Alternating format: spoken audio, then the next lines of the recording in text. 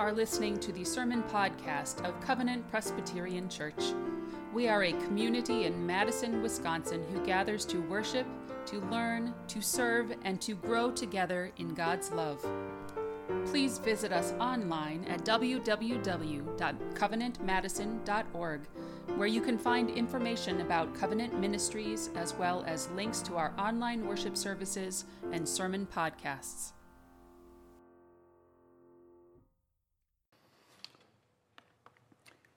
In life and in death, we belong to God. This is the central affirmation of our Lenten sermon series, the message we want to reiterate over and over again to remember that in life and in death, we belong to God, the message we want to take to heart. So I'd like you to just say it with me once. In life and in death, we belong to God. These are the first words in the Presbyterian Church's brief statement of faith, a statement that was put together in the 1980s when the northern and southern branches of the church unified, and it sort of holds the whole statement together. There's a concluding line in the statement that's actually very similar, and it says, "We rejoice that nothing in life or in death can separate us from the love of God in Christ Jesus our Lord." Those are familiar words. Maybe some of you have been to memorial services. We quote from Romans chapter 8 a lot there. But this sense that in life and in death we belong to God, that God's love is with us always no matter what, that holds that statement together, and it holds our faith together.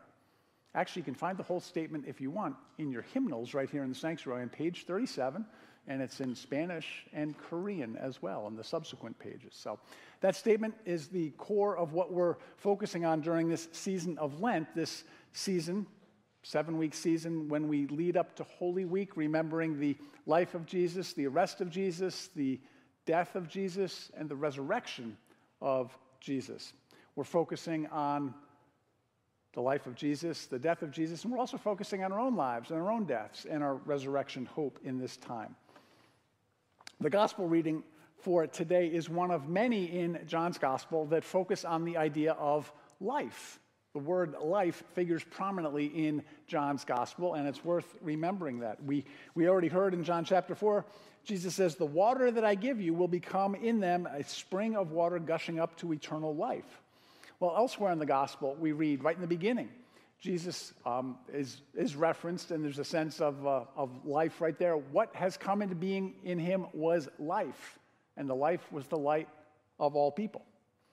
Then right in the middle of the gospel, Jesus said, "I came that they might have life and have it in all its fullness," or have life in abundance. Different translations put it in different ways. Have it abundantly. Then in the next chapter, Jesus said, "I am the resurrection and the life." In John chapter 14, Jesus says, "I am the way and the truth and the life." You see a pattern here? The word life figures prominently throughout the gospel. Then at the conclusion of the gospel, in the next to last chapter, some people think it was the original ending, and then chapter 21 was added on later. But there's sort of this summary statement talking about why the gospel was written, so that you might continue to believe that Jesus is the Messiah, and that through believing you may have life in his name. Those are the final words of John chapter 20. So this message of life runs through here. So it seems to me that people who take the name Christian and people who are serious enough about going to church on a snowy day when we don't have enough sleep, that, if you're that serious about it, that we ought to be paying attention to what life is all about, to what this life is that Jesus came proclaiming for all of us, and be intentional and alert about this life. Last week, those of you who are here or worshiping with us online heard the story of Jesus and Nicodemus, his encounter with Nicodemus, a Pharisee. Clara Thompson preached an excellent sermon. I listened to it in my car as I was traveling. I was away last week. And she focused on the idea that in life and in death we belong to God. She acknowledged the reality that nobody knows for sure exactly what's going to happen when we die, but she affirmed the faith that we have, that somehow, some way we belong to God, and God's grace and God's mercy are good and enough for us.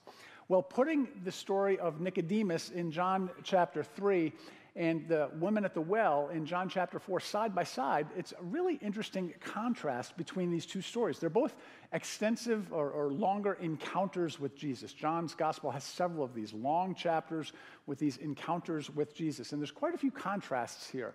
Nicodemus meets Jesus at nighttime in the dark. Maybe because he's afraid, maybe because he doesn't want other Pharisees to know that he's meeting with Jesus.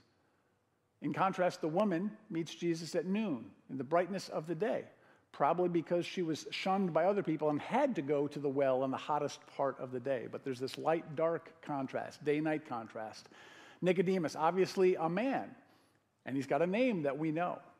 The woman at the well, we never learn her name, and she's female, and in a very patriarchal culture, being male and being very female would be a very different experience for two people. Nicodemus was an educated teacher. He had some level of prestige in society, and this woman, presumably being a woman, being a foreigner as well, probably uneducated, at least in a traditional schooling sense. Nicodemus was an influential Pharisee. He had some say in the way things went in society.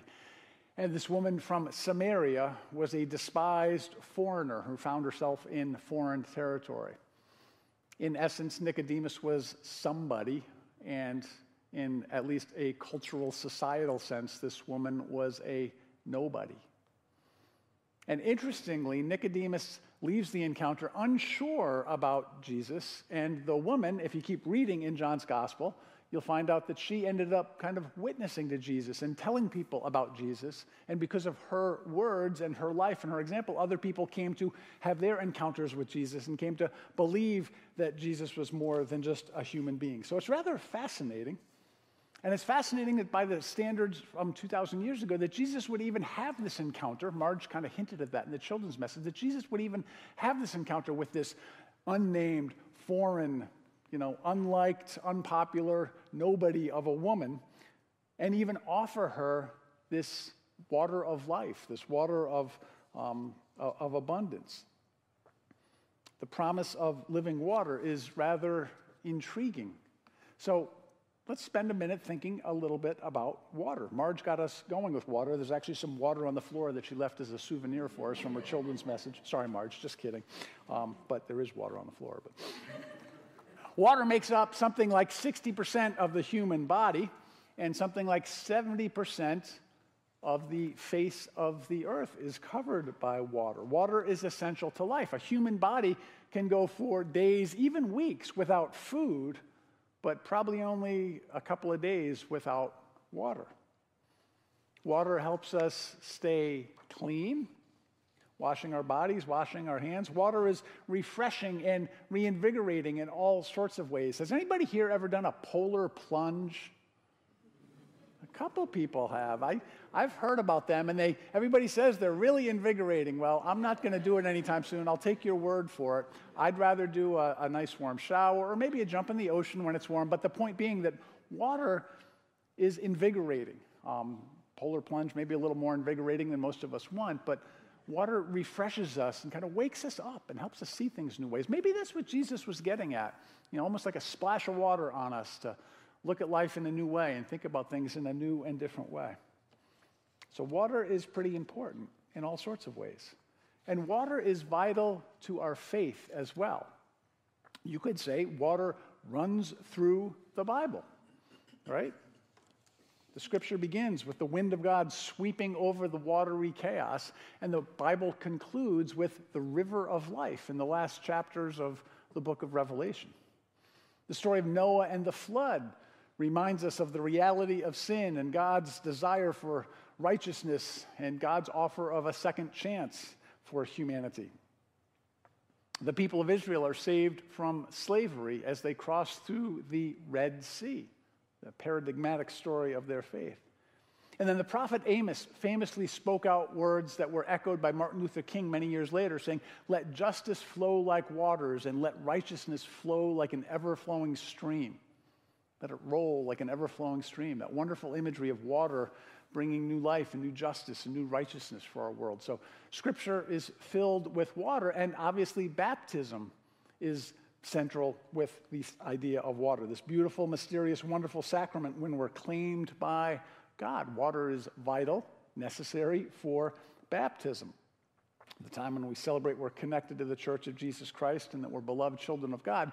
And during baptism, we often read these words from Romans chapter 6, or at least the words from Romans chapter 6 inform our understanding of baptism. And as some of you know, we also occasionally use these words at funerals. There are not many passages of Scripture that are appropriate at both a baptism and a funeral, but these words are making the connection and helping us to think a little bit more deeply about baptism. So I'd like to read these together if you would be so kind to join me in reading these. Romans chapter 6. Do you not know that all of us who were baptized into Christ Jesus were baptized into his death? Therefore, we were buried with him by baptism into death, so that just as Christ was raised from the dead by the glory of the Father, so we also might walk in newness of life. For if we have been united with him in a death like his, we will certainly be united with him in a resurrection like his. There's a lot of depth and power in these words here. I've always loved that phrase about walking in newness of life, and I think about that as we come out of the baptismal font. But this connection between baptism and life and death is rather intriguing. Now, I love being a Presbyterian. I've been a Presbyterian essentially my whole life. But I think we might miss the boat a little bit with baptisms. Because when we do baptisms, as you've probably seen, we had 10 baptisms last year. Somebody's over here and takes a little bit of water and sprinkles a little bit of water on somebody's head, right? We like to do that. We kind of like to do things decently and in order. We don't like to splash water all over the place unless we do children's messages sometimes. Boy, I'm really throwing Marge under the bus today. So, but that's the way we do. That's the way we do baptisms, and that's great. And there's good reasons for doing that. But I think we miss something. Some other Christian traditions have baptismal fonts in the sanctuary, or they do baptisms at the river, and the person being baptized is dunked and submerged and sometimes held down for a little bit. Some of you probably had baptisms like that and come up kind of gasping and coughing and have this sort of awareness of death and life. And it's a fascinating imagery, the idea being in some sense that we're dying to sin and we're being born in new ways. Rachel Held Evans captures it pretty well in her wonderful memoir called Searching for Sunday. She writes, "The oldest baptism rites declared God's power over death. Many of the first baptismal fonts were shaped as coffins." I did not know that until I read this book. It's a fascinating idea. Baptismal font shaped like a coffin, and baptisms took place before sunrise on Easter morning to recall Christ's triumph over the grave. The Christian's descent into the water represents a surrender, a death to the old way of living.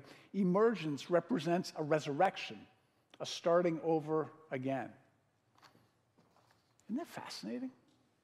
So even the tender moment when we're baptizing a cute little baby, it seems like we need to have some sense of awareness of both the precious gift of life, the reality of death, and the emergence that we're striving for to put away the old life and welcome the new life.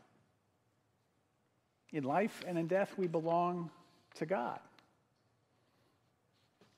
During this series, we have encouraged in writing and in this sanctuary and other places the importance of us having conversations about life and death issues on all sorts of topics and angles. And I think that's important, that we need to have those conversations with our loved ones and think about our own lives and our own deaths and our own choices and the directions that our lives are taking. But at the same time, for those of us who are Christians, those of us who follow a teacher named Jesus, we need to remember the greatest teaching that he offered said, love your neighbors. So I'm going to, back half of the sermon here, we're going to focus on what it means to be thinking about loving our neighbors and thinking about life and death issues. In terms of water, here we are in Madison, and we can go to the water fountain, we can go to the kitchen sink, we can get drinking water that's good and delicious pretty much anywhere. And that's a great thing. That's not true all over the world. Some of us know from firsthand experience, having been in places where the water isn't clean. Some of us know through our stomachs the experience of drinking water that's not clean. And for us, generally, that's a time of discomfort and unpleasantness. For some people, it becomes a life and death issue. There are people in this world who die every day because of unsafe drinking water, something it's easy for us to forget here in Madison. When we're talking about water, when we're talking about life and death issues, we need to remember the importance of making living water in a very tangible sense available for people in the world. Which is why I'm glad over the years with our partnership in Guatemala, one of the things we've done is to help provide water filters for people in remote areas so they could have clean drinking water. These filters were provided with funds from the generosity of Covenant and through some partner organizations, and there's this complex system of big stones and little stones and sand that knocks out like 99% of the impurities in the water. I and several other members of this congregation have drank water or drunk water or whatever the past tense of water is. We've consumed water from these filters and survived and been just fine. And I'm really glad that we've done that. But I think we need to be mindful. And I've mentioned before, oftentimes when I take a drink of water, I remember there are people in the world who can't just do that. So I'm grateful that we're doing that. Jesus connects the dots for us on this with Matthew 25. We're a Matthew 25 initiative congregation, and he says the words, "I was thirsty and you gave me something to drink." We could take that quite literally, or we could take that in a more spiritual sense. So I'm grateful for our efforts to provide good, clean drinking water for people in the world. The other thing that I think is worth thinking about as we think about the gospel reading with this unnamed woman who gets the offer of living water is the fact that Jesus reached out to this person. Jesus had a way of caring for everybody, especially for the people who were ignored, neglected, and forgotten. So as we think about these life and death issues, it's good for us to think about people who are ignored, neglected, and forgotten in terms of their own life and death issues, which makes me happy that we have connected with this organization called Solace Friends here in Madison, Wisconsin, an organization that is dedicated to caring for underserved individuals so they can receive housing, personal attention that nurtures physical comfort, emotional and spiritual wholeness, and individual dignity as they die. Right? A lot of us, when the time comes for us to die, we have health care, we have hospice options, we have families that love us, we have people that care for us, we have financial resources that will give us a variety of options. There are people right here in Madison who die on the street every year without family, without friends, without medical care. And so it's great to know that there are people, organizations like this that we can partner with that are helping to do that. And we've done some partnering with them. Some people in this church have actually helped with some construction work at the Solace Friends location. So I'm grateful for that as well.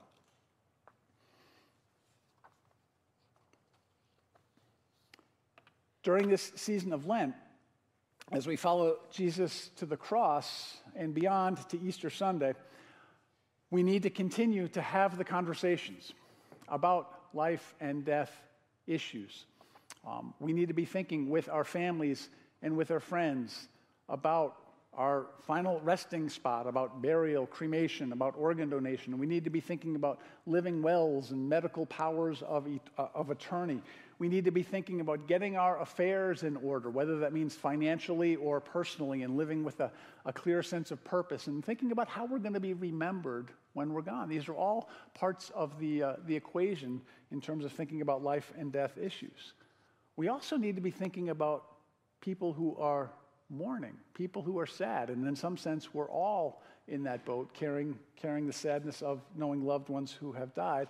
And as we do all these things for ourselves, as we're mindful of all these things for ourselves and our loved ones, we remember the call to love our neighbors, and we remember the good news of the gospel that in life and in death we all belong to God.